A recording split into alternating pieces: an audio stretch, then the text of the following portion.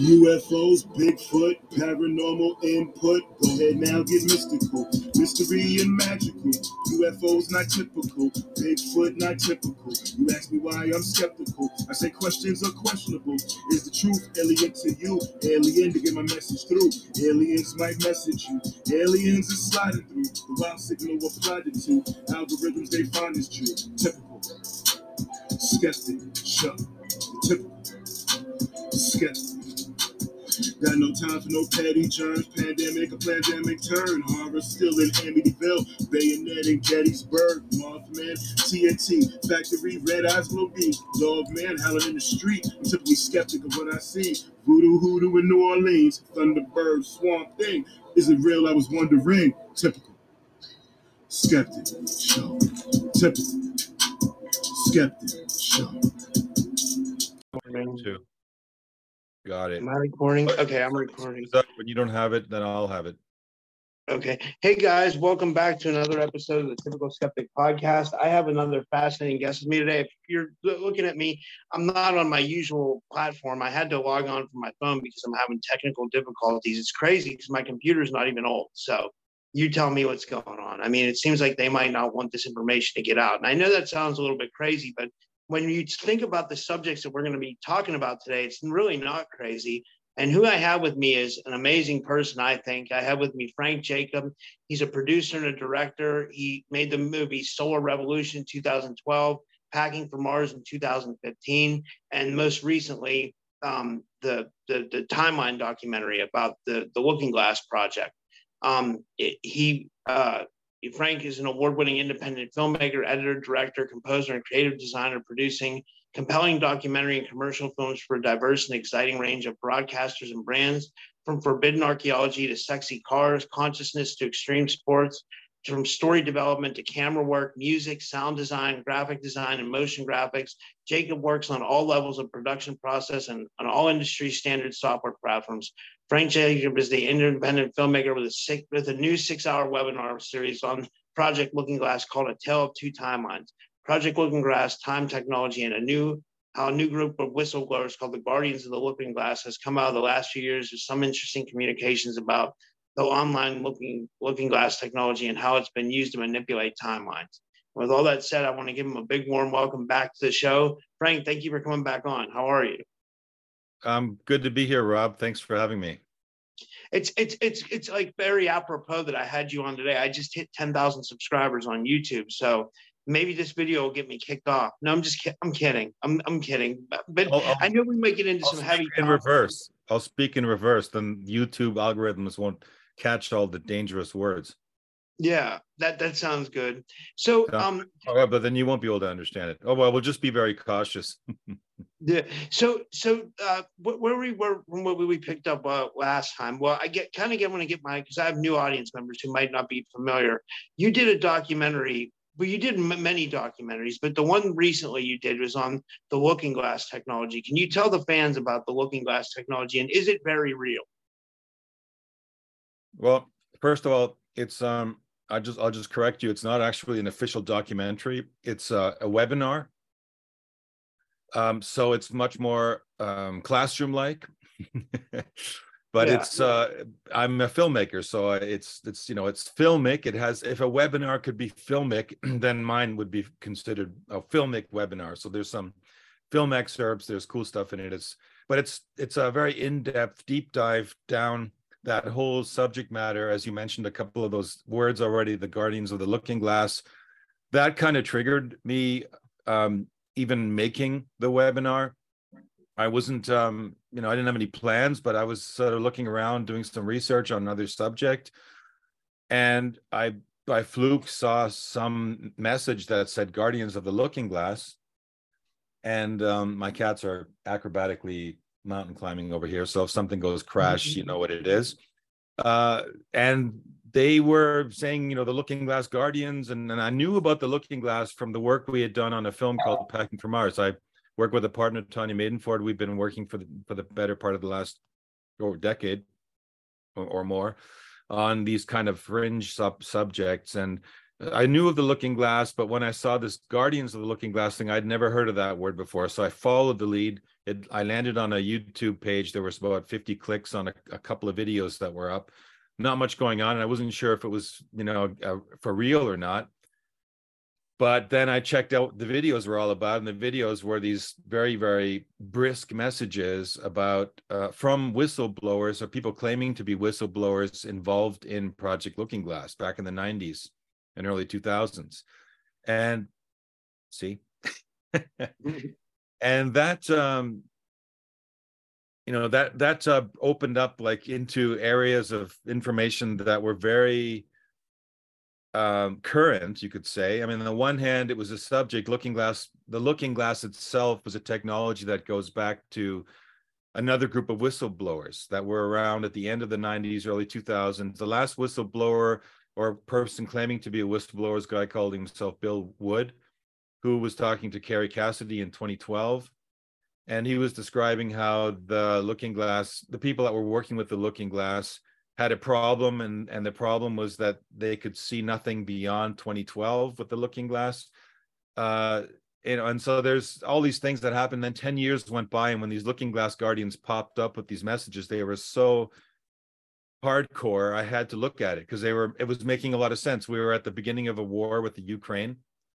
We were in the middle of a, what they call a pandemic. And we were talking about, mass vaccinations and getting a vaccination out there into the public. And these were all parts of their message.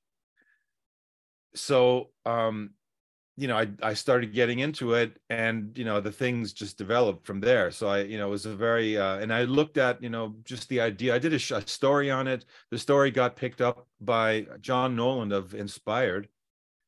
And he and I did a show. I didn't really know John at that point. I didn't know much about Inspired Channel. I kind of, while we were talking, sort of blurted open my mouth and said, hey, well, I should just do a webinar on this. And I didn't realize that there was going to be 500,000 clicks on that interview within a couple of days. So I got hit by hundreds of people saying, yeah, I want to do this webinar. So that was the birth of the webinar. The webinar is really is not just the Looking Glass Guardians, but a deep dive into the whole subject of, is the Looking Glass real? What is it? Who are the protagonists and the whistleblowers involved? How does it work? What were they saying? And can we substantiate it in any way at all? Because a lot of these whistleblowers have nothing to really prove their case, right? You have to take their word for it. So the webinar is really an exploration of all the different facets that support whether or not Looking Glass technology is real. And and it turned into like 6 hours, like 3 2-hour filmic, webinar classrooms. And that, just exploded. I mean, after that, I was on Inspired again, and more messages came from the Looking Glass Guardians, and it kept evolving. They were talking about events that were going to happen that they had foreseen in the timeline of the Looking Glass. And one of those events was going to happen on April 18th, about a year ago, actually, pretty much coming up on it now. And that there was going to be a bomb, and there was going to be a blame game. And the best way to stop it from happening was to spread the videos and talk to people, just spread the message and begin talking about this idea, these crazy ideas in the timeline. So I kind of hijacked it and just took it in the direction of consciousness, because that was important to me.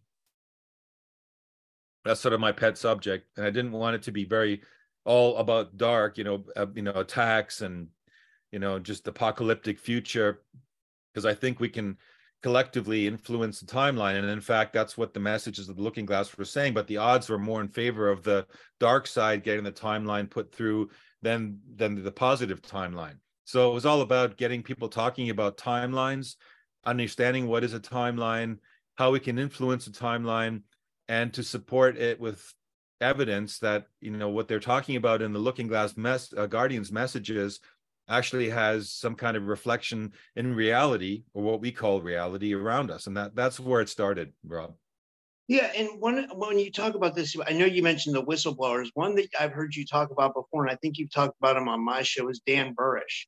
How does he tie into this? And is he an important figure in this whole thing?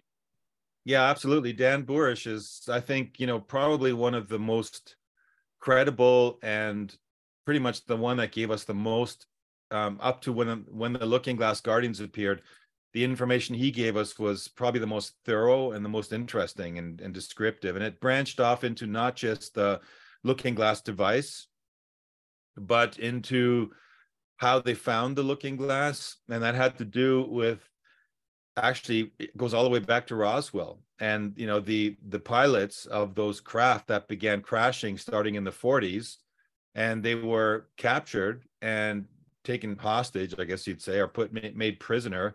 And they had a name for those, and they called them J-rods. And those J-rods, or at least one in particular, was one that Dan Burish, he was a microbiologist, and the J-rod had neuropathy, and they were trying to figure out a way to help him overcome the neuropathy. And in came Dan Burish and began literally a telepathic communication with this extraterrestrial, who it turns out is not really technically extraterrestrial, because as it turns out, the J-rods are future humans coming back. They came back to this time just, you know, before this event that takes place, and that was another substantiation of the Looking Glass Guardians. They were saying there was a cosmic event that was going to happen around 2030, and the J-rods, and they were saying that there was a cosmic event in their past, and that led to their timeline, to the way they looked. And they looked like those grays that, you know, everyone's familiar with, right? The big head, the big buggy eyes, small bodies, lanky, right? That's what we look like in the future as human beings, according to the J-rod's information. That was very fascinating because the timeline, you know, the idea of a cataclysm that is going to hit us is actually valid, very valid. In fact, right now, you know, there's things going on our planet right now that are leading us toward what could potentially be a cataclysmic event of the nature exactly like the J-rods were describing, and it pretty much exactly the time frame that they were describing as well. Does this have to do with our magnetosphere, or like, because I've had a remote viewer come on and he talked about that. Is that, I don't understand it really well though. Can you talk? Is that what it has to deal with? It has to do with our magnetosphere. Like I could put here, let me put up something on the screen.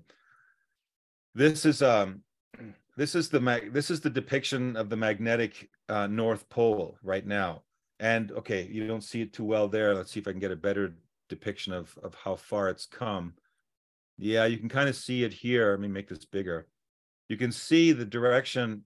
I just pop this out of the way. These markers here are, you know, we have our magnetic North Pole is known to move.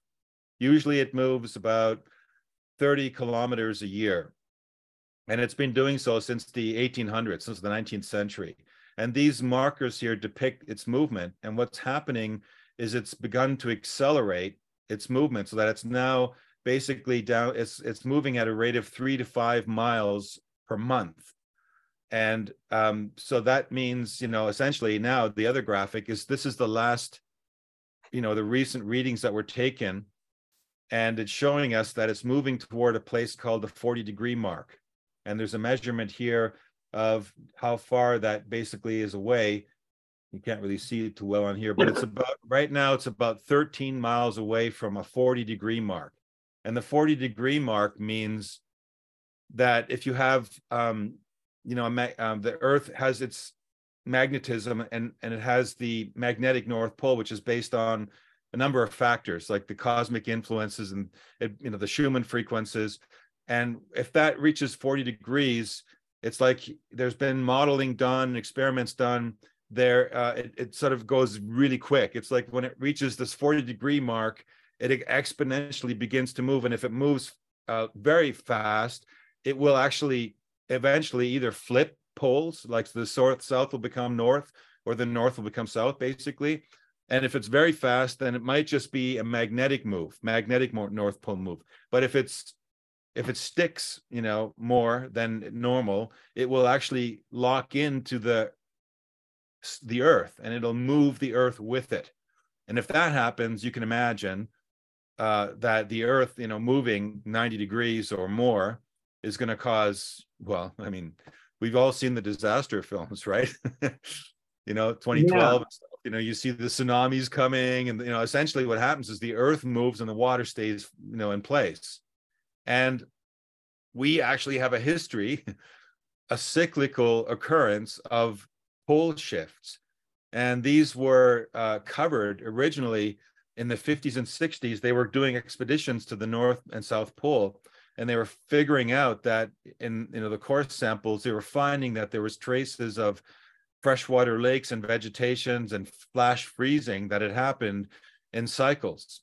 And the cycles seemed to amount to about 12,000 years, give or take 50 years or so.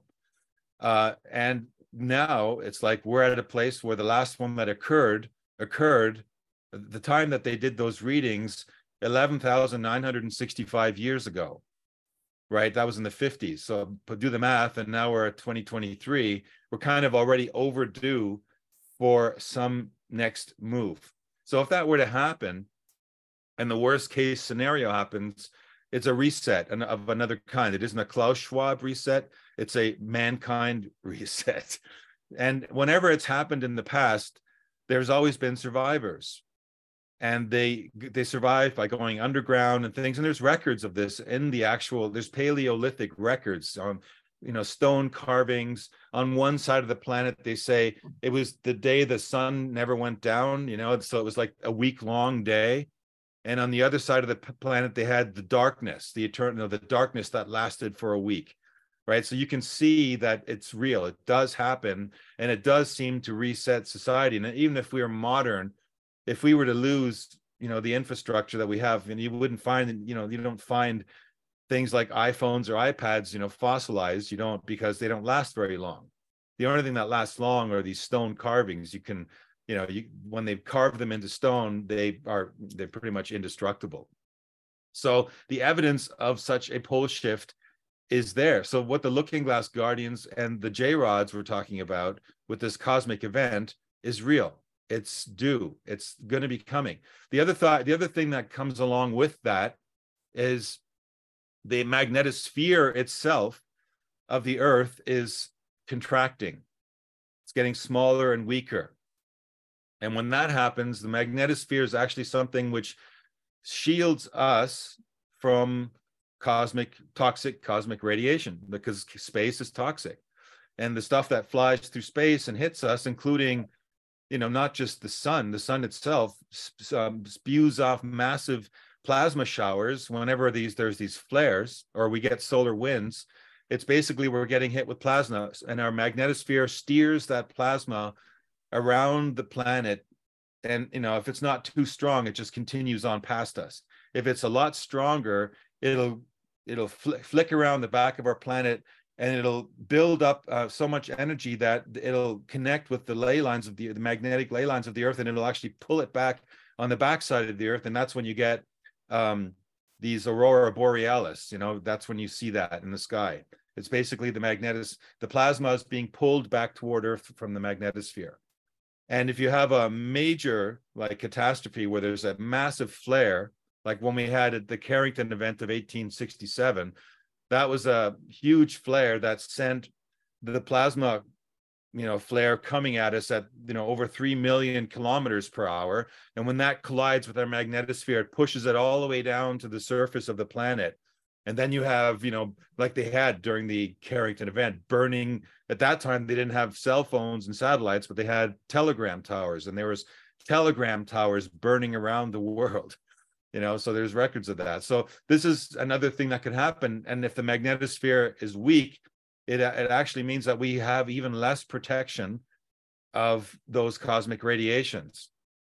You want me to continue, or do you have any questions? I have a question. Is there any way that we can avoid any of this? I mean, it sounds like we're headed for doom, but is that what the Looking Glass thing has to do? Is there a way that we can shift our timeline and possibly avoid this, or is it unavoidable and we have to leave Earth? Well, this is the interesting thing, Rob, because it's like the question is, can our consciousness change matter? And we know that yes, our consciousness can change matter. And so if this is, and the J-Rods, when the J-Rods began a dialogue with Dan Boorish, you mentioned him earlier, and some of that dialogue managed to be taken down into a document called The Doctrine of Convergent Timeline Paradox. And that doctrine basically describes that we actually could change things by our consciousness. In fact, let me see if I have that one stanza up here. Let's see. Yeah, here. Okay. I'll read you. Here's two paragraphs from the Doctrine of Convergent Timeline Paradox. Okay. Number 3 says, it suggests the future humans are warning of an upcoming environmental catastrophe following the 2012 galactic energy related to natural stargate amplifications in our solar system. Now you have to forget about these dates because, 2012, we don't even really know when 2012 is, right? But, in the course of the movement of planetary systems in the galaxy, 10, 20 years is nothing. Okay, so it's basically now.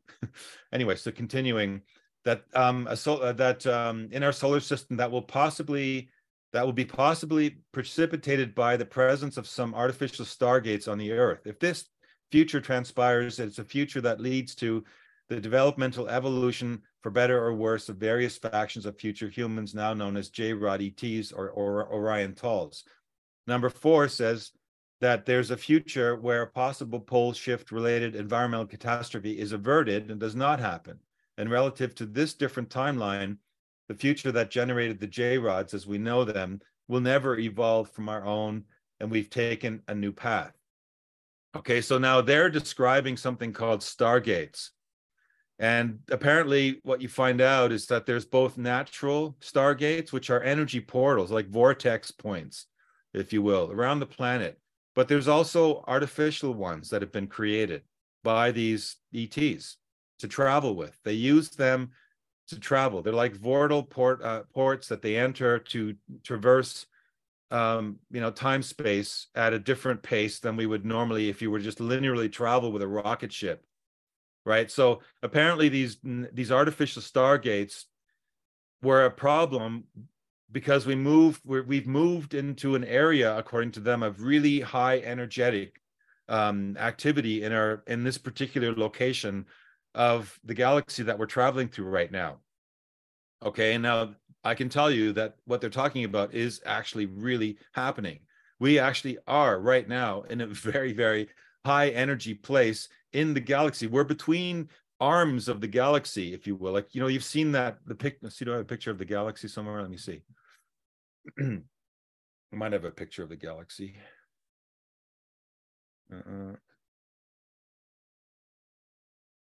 Well, I don't have a picture of the galaxy here. But anyway, it's like we've seen those arms in our galaxy, right? And between the white arms is black space.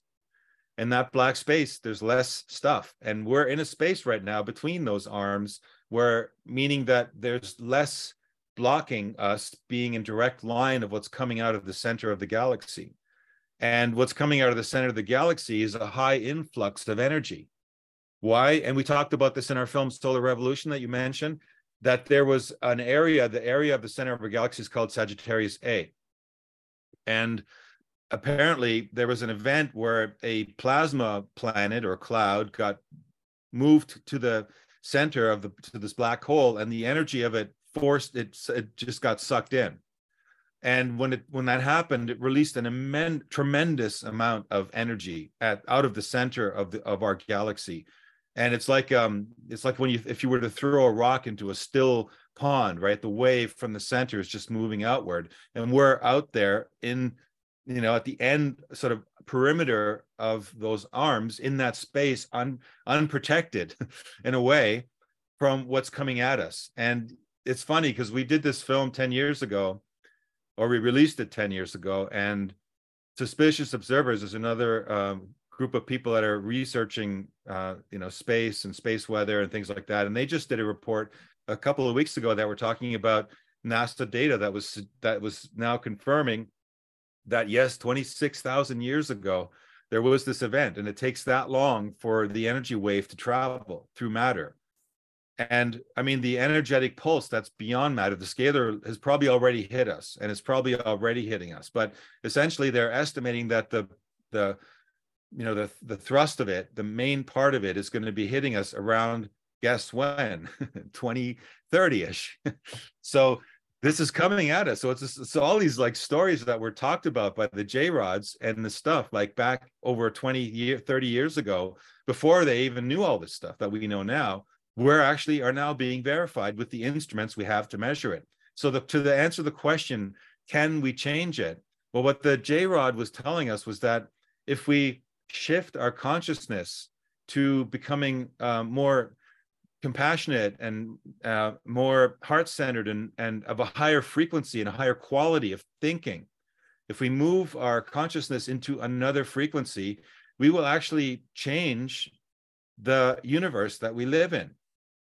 And it's really interesting. I was listening to something, a podcast. Jason Shurka interviewed Robert Grant, and he was talking about simulation and how and he was trying to relate the Mandela effect to why it's happening. Has to do with when we shift our consciousness, we actually enter into another form of simulation or another universe, if you will, with different qualities, similar, but some things are changed. Some things actually have changed, and that was his explanation for it. And I had to laugh because it's funny, because this would actually.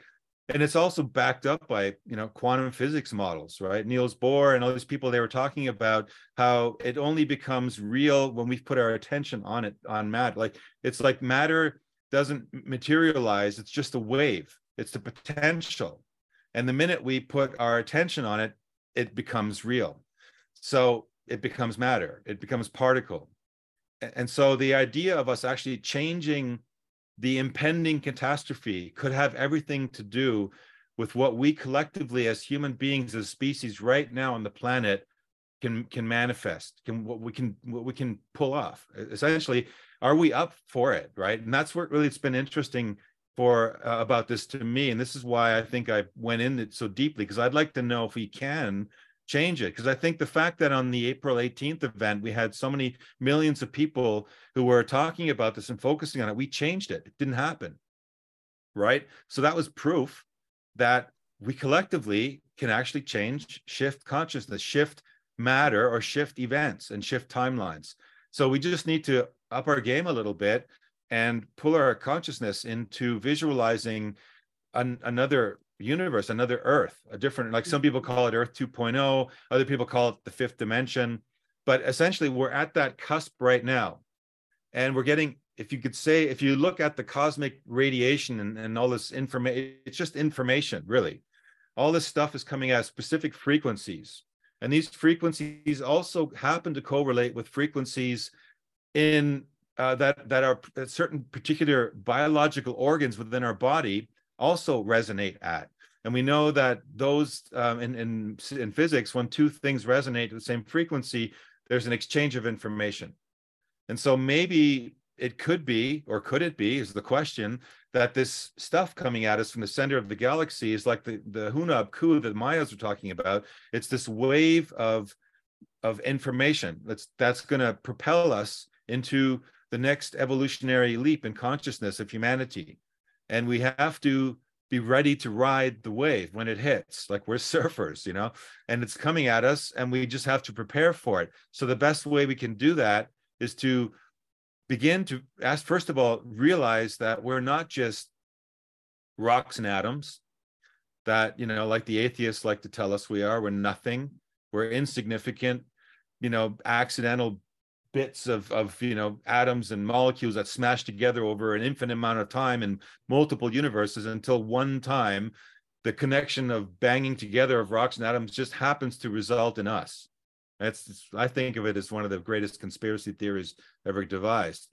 But we have to stop thinking of us in terms of being accidental and maybe begin to think of us in terms of being creator beings, that we actually can tap into other dimensions through our consciousness. And in fact, the science now is proving that. It's like we have these particular bodily organs that actually connect into other dimensions. So it's not that far-fetched to think that the energy is coming at us from the center of the universe. It's going to charge us, and that if we focus our visualization toward high frequency thought, higher energy, more heart-centered, we can actually begin to move the universe into this version of it where the cataclysm bypasses us.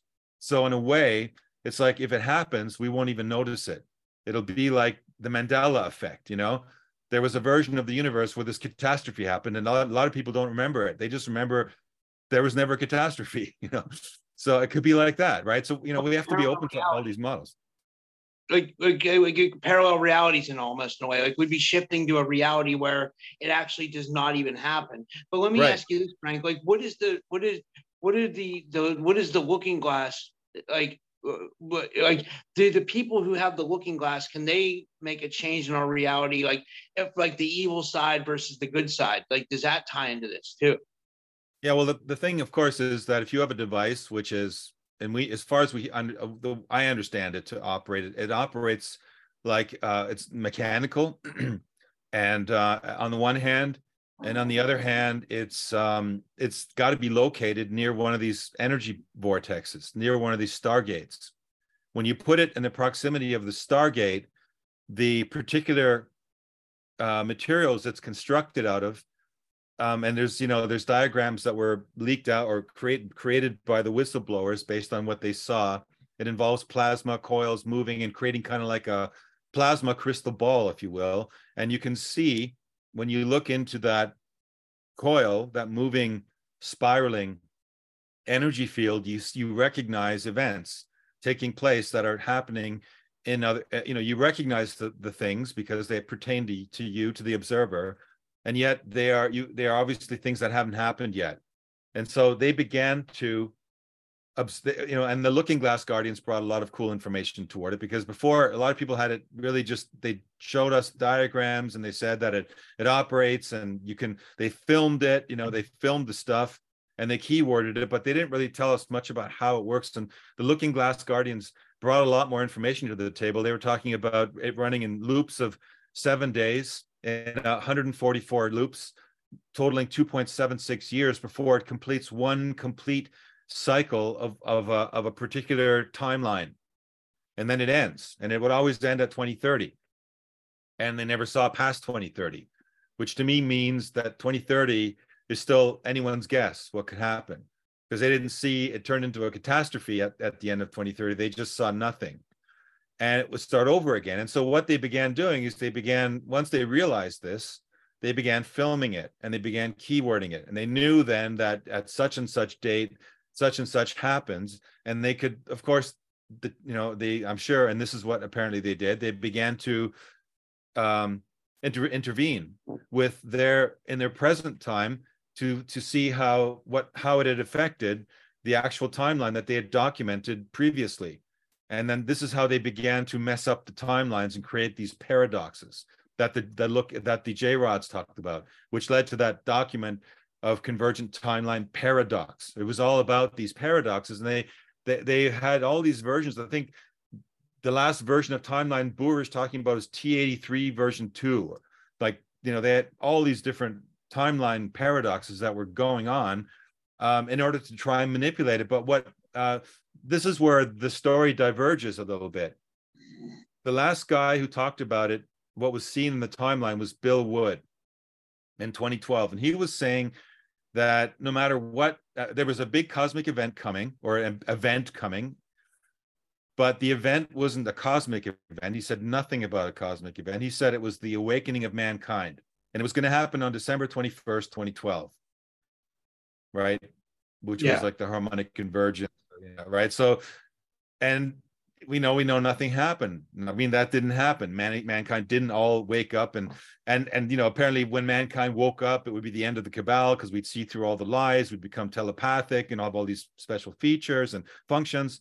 And it didn't happen. So, but when the Looking Glass Guardians appeared 10 years later, they said, no, it's not like that at all. In fact, whenever they tampered with the timeline, they realized that no matter what they did, it always worked in their favor. It was because essentially they had control of it, and they were watching, when they interfered, that like nobody that didn't have the looking glass could change things in their favor. So they had odds in their favor, and they actually showed us numbers of like 96% likelihood of the timeline working in their favor, except on 3 years, where a new timeline sprouted because information had been leaked to the public about the existence of the looking glass and the manipulation of the timelines that had a catastrophic effect on the people keeping it secret, so that their timeline probability began to erode. And this new timeline led to a different future, which is the one where humanity does actually wake up. But it also, they said that there was a cosmic event that happens around the year 2030. And the case of when the cosmic event happens, when we have woken up as society, it actually imbues us with energy that moves our consciousness, like I was describing to you, to another level, so that we actually get energized by it, and we have this leap. We end up in another constellation, another universe. And that was, they all saw that timeline, all of the Looking Glass Guardians, and that's why. But they had seen those, like there was these 3 years in which those positive timelines sprouted, and the first one was 2016. The second one, the first one was 2012. The second was 2016, and the third was 2022. And they hadn't seen anything emerging in those 2 previous years, and it was now 2022. And they knew that if they didn't come out now, the people that they had pulled together with, these were the guys that were in the Looking Glass Project who had seen all of the prognoses, even the negative one, especially the negative one, and they were sick to their stomachs, and they wanted to try and help. They were like the white hats, you could say, in the Project Looking Glass. And they came forward then in March and told us both scenarios in order for us to begin to hopefully shift it toward the positive timeline. And so they set it in motion, and we picked up the ball and began running with it, I guess you could say, and talking about it. And I think we've already moved our reality toward, I think, a much more positive timeline at this point. It isn't in stone. A lot of people believe it's already set in stone, and I totally disagree, because I think we have the power to bung it up if we want. We have free will, and nobody can intervene, because this catastrophe happened last time. Otherwise, the J-Rods wouldn't be here, because if we'd averted the catastrophe, they never would have manifested, right? And so they are the living proof that the catastrophe can indeed happen, and it will happen if we don't manage to shift our consciousness to this higher level, and we don't manage to structurally, on a very fundamental level, and I mean on a very large scale level, not just like, a couple thousand New Agers and going into meditation. I'm talking about a fundamental change on a society level that spreads to many different areas of the planet, so that it actually, it actually shifts, the prognoses on a large scale, like the tipping point. So that's what we need to make happen. And we've got very little time to do it. And that's why all these other things come into play, like transhumanism, the vaxes, all the stuff that I've been talking about for the last year, just to get people on board with how serious this really is. Because, getting back to what set this all in motion is, can we shift this?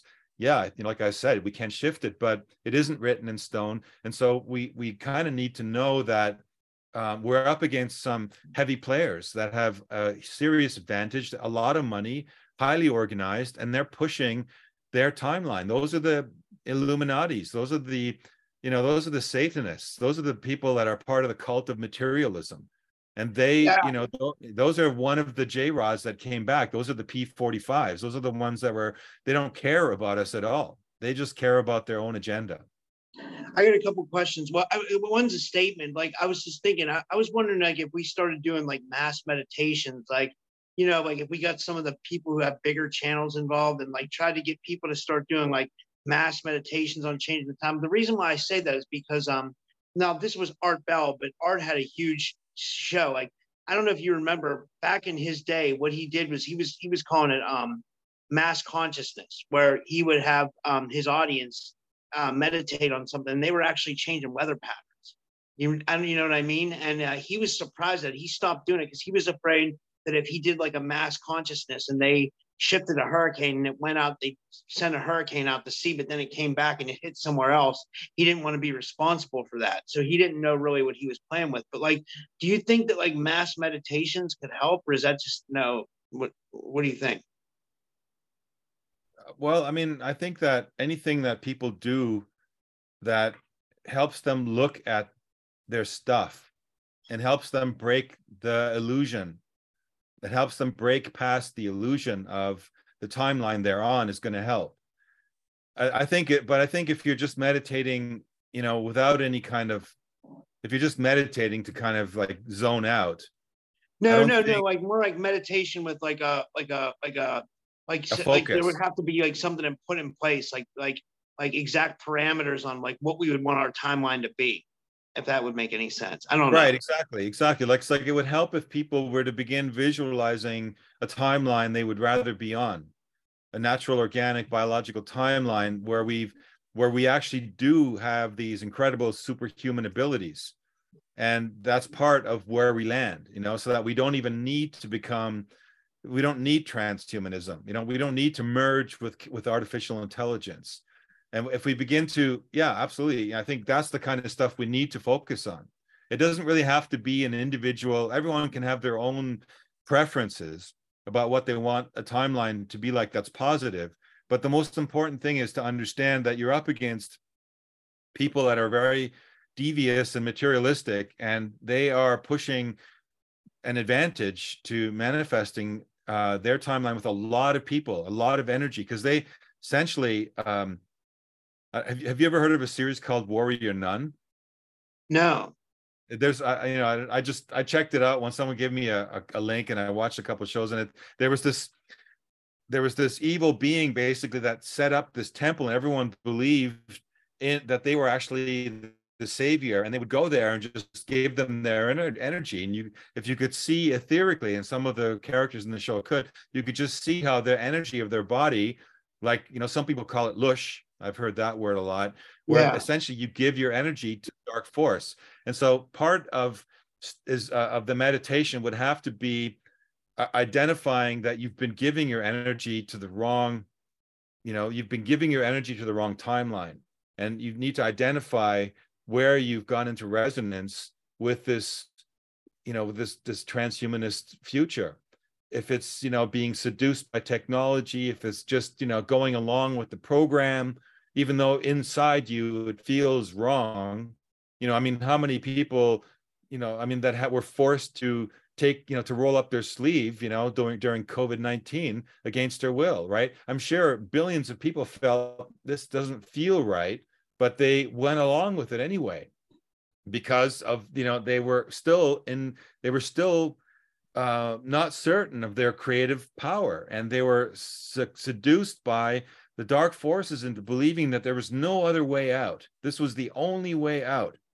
And this is the kind of like absolutism which causes people to go into a complete, like, false reality, a false timeline. And so identifying, the first step to meditating would be to identify, and maybe not even during meditation, maybe prior to meditation, identifying where, where the lines are between the manipulation that's leading us to a limitation of human spirit, and firmly committing to no longer step over that line, like the buck stops here, and training yourself to look at that stuff, maybe not constantly, because you can get sucked into the dark stuff just as well, just by analyzing it. So maybe set an alarm clock and do an hour, and then look at it for a while, and then just, go. And then when you meditate, you can meditate with a focus on the positive timeline. So you're, on the one hand, you're releasing yourself like an exorcism from the materialist, dark, transhumanist timeline and its vibe. And on the other hand, you're opening yourself up, you're raising your frequency, and you're visualizing, and you're anchoring in. Like another thing that we found out about is that we actually are frequency anchors. And that our being, every one of us, as a spirit, we have a frequency that's very unique. There's no other Rob and Frank out there. We're very unique, and we have a unique frequency. And when we put ourselves into that higher frequency, we anchor it here in this reality, this consensus timeline that we're on, and we make the probability for a new world much higher. But it's not to say it's going to be easy, but I think we should do it, and we can do it. And I think it should be our absolute focus right now. I would say so too, to try to avoid like what's coming, like, if that's what it is. And it looks like that's what it is. Because like you said, the J-rods are the absolute proof of that, right? Like that happened. Like, and another question. Well, my last question for you, I had to ask this. Like, do you believe the stories of the hybridization, and what do you think they were doing with that? Like that they were trying to like take humans' DNA and if the Greys were the J Rods, or maybe the J Rods or something. But I'm thinking if the Jays were the Gray Rods or the J Rods, like what do you think they were doing with the DNA and the hybridizing and stuff like that? The gray rods, that's a good one. Yeah. The Jays and the gray rods, man. Yeah, no, the J Rod P45s are absolutely qualified for being those abductees or abductors, I should say, that because that's what we learn is that from the doctrine of convergent timeline paradox, that they are here for that sole purpose to harvest genetic material from their ancestry, to take it back to their timeline. They don't really want to interfere. They want the shit to go down the way it went down, you know? And so when that happens, they don't care. They've got their way out, and they're just going to take the genetics that they lost in all those tens of thousands of years and, you know, toxic space that led to their mutation, and they're going to reverse it. And that's what they do, their hybridization. That's what that hybridization is all about. And I absolutely believe that they're involved in it. Now, are there others involved in it? I mean, the thing is, how far do you want to go down the rabbit hole with ETs? How many ET species are there? I mean, there's definitely evidence of others. I'm not sure how many of them are actually here in our reality, because, you know, like things like, it's very simple. Like you can look at the Schumann frequencies. Our brains are in tune pretty much exactly with the same frequencies as the Earth's Schumann resonances. The Schumann resonances are created based on the size of the Earth, and basically the bouncing of energy between the ionosphere and the surface of the Earth and the speed of light. It all adds up to make this 8 hertz frequency. And there's harmonics as well. But if you go to another planet, the planet's got a different size, then and a different ionosphere, the Schumann frequencies are not going to work. You're going to go crazy because your mind is, we're made for this planet. We're literally, perfectly tuned, even to, to the degree of hertz in our brains that are into our planetary size and our planetary Schumann frequencies. And any changes that happen over time, and it hasn't always been 8 hertz. The Earth hasn't always been the same size it is now. It's grown, but it hasn't grown overnight. It grew over long periods of time. So the changes aren't going to make us go crazy. But if you and I were to get on a spaceship and, head across to the other side of the galaxy and land on an habitable planet with oxygen, and it was not the same size, we would be very, very disoriented. We would not be able to function on that planet unless we had some artificial device that, put the frequencies that we're used to within our aura. In fact, that's what they found out about when the astronauts began first going into outer space. The Russians, they did a lot of research on it, and they did experiments because they found that once the cosmonauts went outside of the magnetosphere, they began having other qualities. They had psychic abilities and psychic qualities, and they had a greater vision of what they were doing. And a lot of them would say, like, what the hell? I'm not, what am I doing this for? This is stupid. It's like kindergarten.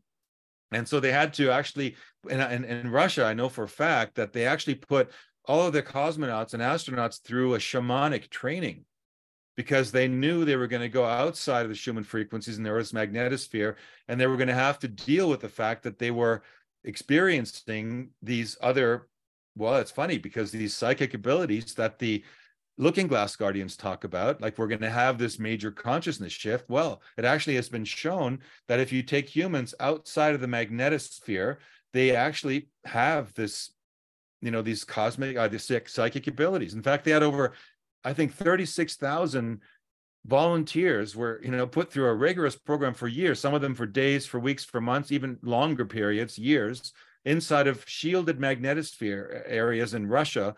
And they would study them, and they realized that their aging stopped. They began having psychokinetic abilities. They had telepathy. And this was like real. This stuff is real, right? So do you think that means that we're not meant to be here, that we're like that we were terraformed here, to speculate? You know, that like, because if we were from somewhere else, maybe or what do you think? Well, I think if anything, if we were made by some species, like if we were genetically engineered or by a creator, then it was definitely relative to Earth. We were made for Earth. We were not made for Mars or for Venus, or we were made for the Earth. And there's lots of legends and myths about the Anunnaki using humans to mine gold on the planet, right? Why? Because they couldn't cope with the Earth, right? They couldn't cope with the planet. They had to create a creature that was, that had all the functionality that they had, but that were able to live and be physical and survive on this planet to do all this mining. Okay, now it's kind of, it's an interesting story, but the problem is, we've been able to artificially create gold for well over 3 decades. So the Anunnaki, if they're an advanced civilization, would probably be able to manufacture gold as well. So the idea of them needing us to mine gold is kind of a stupid story. But I think the myth of the Anunnaki going to Sumeria and manifesting on those kings, those Sumerian kings, may well have been the Anunnaki. I think that's the closest we get to identifying what they looked like, who they were, and that they came from the cosmos.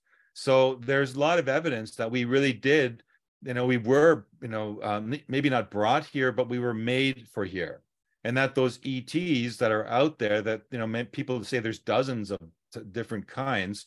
I have yet to see one, and I don't think anyone's got any footage. The only footage we have is of the J-Rod. And other than that, we don't have any other footage. And so why? Even the Orions, we don't have the Orions. And there's another fourth being, that was like they're spiritual, that even the Orions barely saw. They were highly spiritual. They were interdimensional beings. So if there really are other ETs, I would say my guess is they're operating on other astral levels. They're operating in other dimensions. And a hybridization program in that sense would mean that they would try to hybridize their own genome on Earth with humans. And so there's a lot of people, and we're making a film about that right now, actually, and that claim to be hybrids, that are humans, that are hybrid extraterrestrials, and they say that they were a combination between the genome of humans and the genome of Arcturians or whoever, Orions, or there's dozens, really. And that would make sense, because those beings would not be able to be on this planet, because they would suffer. And even the J-Rods, they had to be in these clean spheres because they needed higher nitrogen content. In the evolution of their timeline, 50,000 years later, they need less oxygen. And even Dan Bush had to put on these clean suits to go in the clean sphere, because he would not be able to survive in those clean rooms, even though it's humans evolved in the future, essentially still using oxygen and still being in the same environment, but the consistency and the percentages of the gases were changed because they ended up on reticuli. So it's a crazy topic, but there's a lot of evidence to kind of back a lot of this stuff up. It's just not stuff that our governments are going to come out in the open with and tell us about. Yeah, I agree. So wait, do you think that you're saying the Greys ended up on reticuli? So they ended up like leaving I'll say the J-Rods or the Greys, interchangeable. They ended up leaving Earth and they ended up on reticuli. And that's kind of why, if we go in the past, which was really them from the future, Betty and Barney Hill was actually them meeting with future humans. Like, yes. Right. I mean, it's interesting because, right. And if you look at time, like, what is time? There is no time, right? Like, time is only really just our perception of events that we've put together in a sequence of pictures, and that we've given them an order, a certain, succession of activities that, like, just like you have a film, one frame after another, right? 24 pictures per second, you run it, it looks like it's real. Our time is just, it's like, we're learning that time kind of loops in on itself. So it's not that crazy that, the only ETs really in the universe, or in our simulation, like, say we want to say it is a simulation. I mean, is there any difference between it being real or a simulation? Not really. In the end, It's how we perceive it and what we make of it and what we do with it. It's actually intended for our consciousness to raise itself higher and higher and to reach higher and higher states of consciousness, to take that back to where we came from, to home. And so the idea of us being in the future, and then time loops in on of itself, and then we come back where? With the Sumerians. Maybe the Sumerians, the Anunnaki, are just future humans even further from the, that have gone back and seeded us again with information. In fact, the looking glass, according to Dan Burish, came from Sumerian sealed cylinders, or cylinder seals. Sorry, Sumerian cylinder seals. I always get them mixed up. Yeah, that's amazing. That it ties back to that. Right, and it's what's interesting is that the crude principle of the original looking glass, from say they'd left it with us and that we had it in the past. It was a device that used crystals to focus time, space, and they used it to scrying, just like people that are in altered states of consciousness that do remote viewing. They can see future events, or even in the present, they can see other physical locations and bring back accurate data of what they saw. So the looking glass in its original form was nothing more than a scrying technology brought to us back then from our future selves. That's another way you could look at it, right? And so, but what we've done with it is, of course, once we've discovered it in the 50s, they began building, technical devices using the concepts. And they got, at first, like Dan Burish says, they were huge, bulky, awkward things, and eventually they made them smaller and smaller, like we are. Like now we have our computer in a telephone, right? In the very beginning, computers had to be in the size of whole warehouses to do the same computing abilities.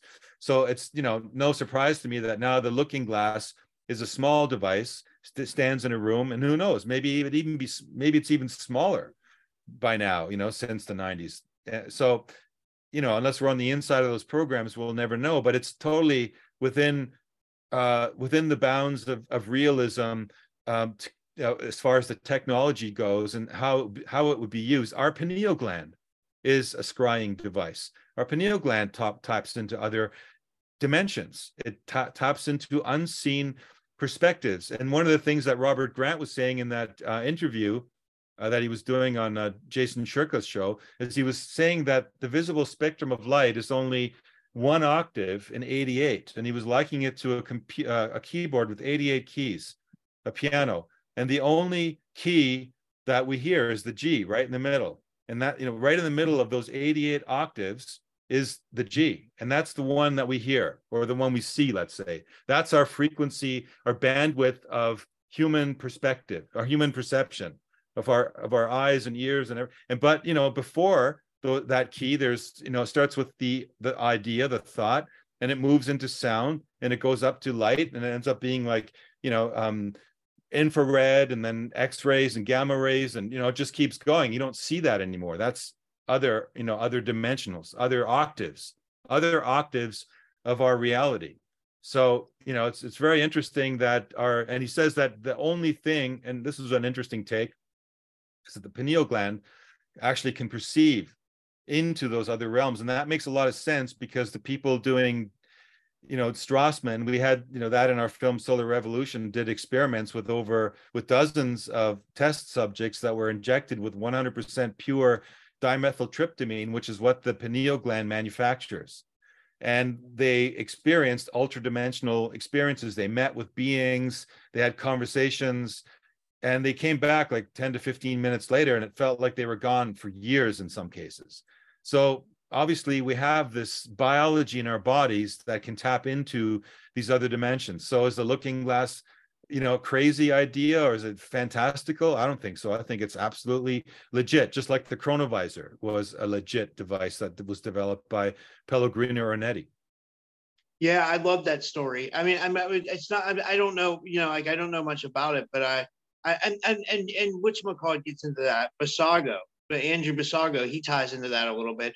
You were able to talk to him. What were you able to glean? We don't have a lot of time, but what were you able to glean from him? Like, does he seem legit, or what? Yeah, my feeling was that his recollections are far too detailed and far too consistent for it not to have been real. At least for him, okay, because I wasn't holding his hand when he was doing the jumps. Yeah. I have to take his story for what it is again. And even Packing from Mars is where we feature him. And that story about doing the time jumps, they essentially use the chronovisor, or an evolution of the chronovisor, mixed with Tesla's teleportation patents, and they created these jump fields where they would be able to jump from, in the case of Andrew, from New Jersey to New Mexico. And the only way to verify that story was for us, and I'm speaking of Tanya Maidenford and myself here, to be kind of like put on our Scully and Mulder hats and just travel to the locations that he was describing to see if those things really did exist or if they were just some invention. Because who does that anyway? Whoever goes and verifies physically, gets in a car or a plane and goes to some weird coordinates and okay, it is there, right? Very few people do that. They just hear the stories on the internet and they take it for prima facie evidence that, okay, they told it must be real. But in a lot of cases, I bet if you went to those locations, they wouldn't be there. So you can, debunk people if you actually go and call them on their stuff. So I wanted to go call Andrew on his story, and I went to those locations. Tanya and I went to those locations, and guess what? They were there. They were all there. And not only that, but we had luck that one of the locations was next to where there was this school where they had, where he talks about Rumsfeld, being involved in this project, and where the kids would go into this bubble, this chronovisor, and they would go in and they would experience these things and come back and tell about it. And we we found out about some neighbors that were living there since the 70s, and we wanted to ask them if they knew anything about, what the rumors were of these experiments. And after a little bit of time, and you'll see it in Packing from Mars, we set the camera up and covertly recorded them talking. They actually confirmed that they had been visited by a child participant in this Project Pegasus, which was something where they were using the chronovisor to do these time jumps. The only thing that was amazing about the story, on top of the fact that they knew the story, was that the person they were talking about that came to visit them was not Andrew Basiago. Who was it? Exactly. It was somebody else. So that was another verification and another confirmation for us, like, okay, there's another, check mark to verify the story. We didn't plan it. We didn't stage it. We didn't set up the camera and say, okay, we're from Gaia. Let's film the scene where we come and knock on your door, and then you answer and you're surprised to see us, and we go in and we talk about the stuff. No, we did absolute guerrilla filming. We set the cameras up covertly, and we asked for permission after we had done filming the scene, because we wanted the real story. We didn't want any kind of artificial made up stuff. They didn't know we were filming. We were just a couple that were just there, hanging out, drinking beers, listening to their story, and following the story. So that's what gave it. Yeah, that was insane. Well, to finish up, like, how do people find your films, Frank? Like, if somebody wants to go watch Packing from Mars or Solar Revolution, how do they find those, and how do they find your website? And thank you so much for doing this. This was awesome. Yeah, my pleasure. Yeah, no, thanks for asking. Yeah, I mean, the easiest one to remember is just my name, Frank Jacob, with a C, like FrankJacob.com. If you go to that site, at the top, there's navigation to get to the webinar, the films. We have all of our films in DVD form as well as in streaming form, so you can see them digitally, or you can buy if you want to have physical something in your hand, or you want to give somebody a gift. So the links to there, and there's a site, you can find a link there to my YouTube channel. I occasionally do my own interviews as well. And there's also a link to cyberhive.tv, which is the hosting platform for the webinar. So cyberhive.tv is another quick link that you could go to. And our company, screenaddiction.com, that's another link. But I think if you just go to my site, the links are probably more accurate. I'm not sure that all the sites are up to date perfectly as that one is. That's awesome. Well, thanks, Frank. And I might need to get this link from you because I'm not sure if this recorded on my end. So I don't know. I might need to get the recording from you. Okay, I'll send it to you. No worries. You just let me know. Okay. Thanks, Frank. Have a good night. Thanks, Matt. All right. All right. Bye.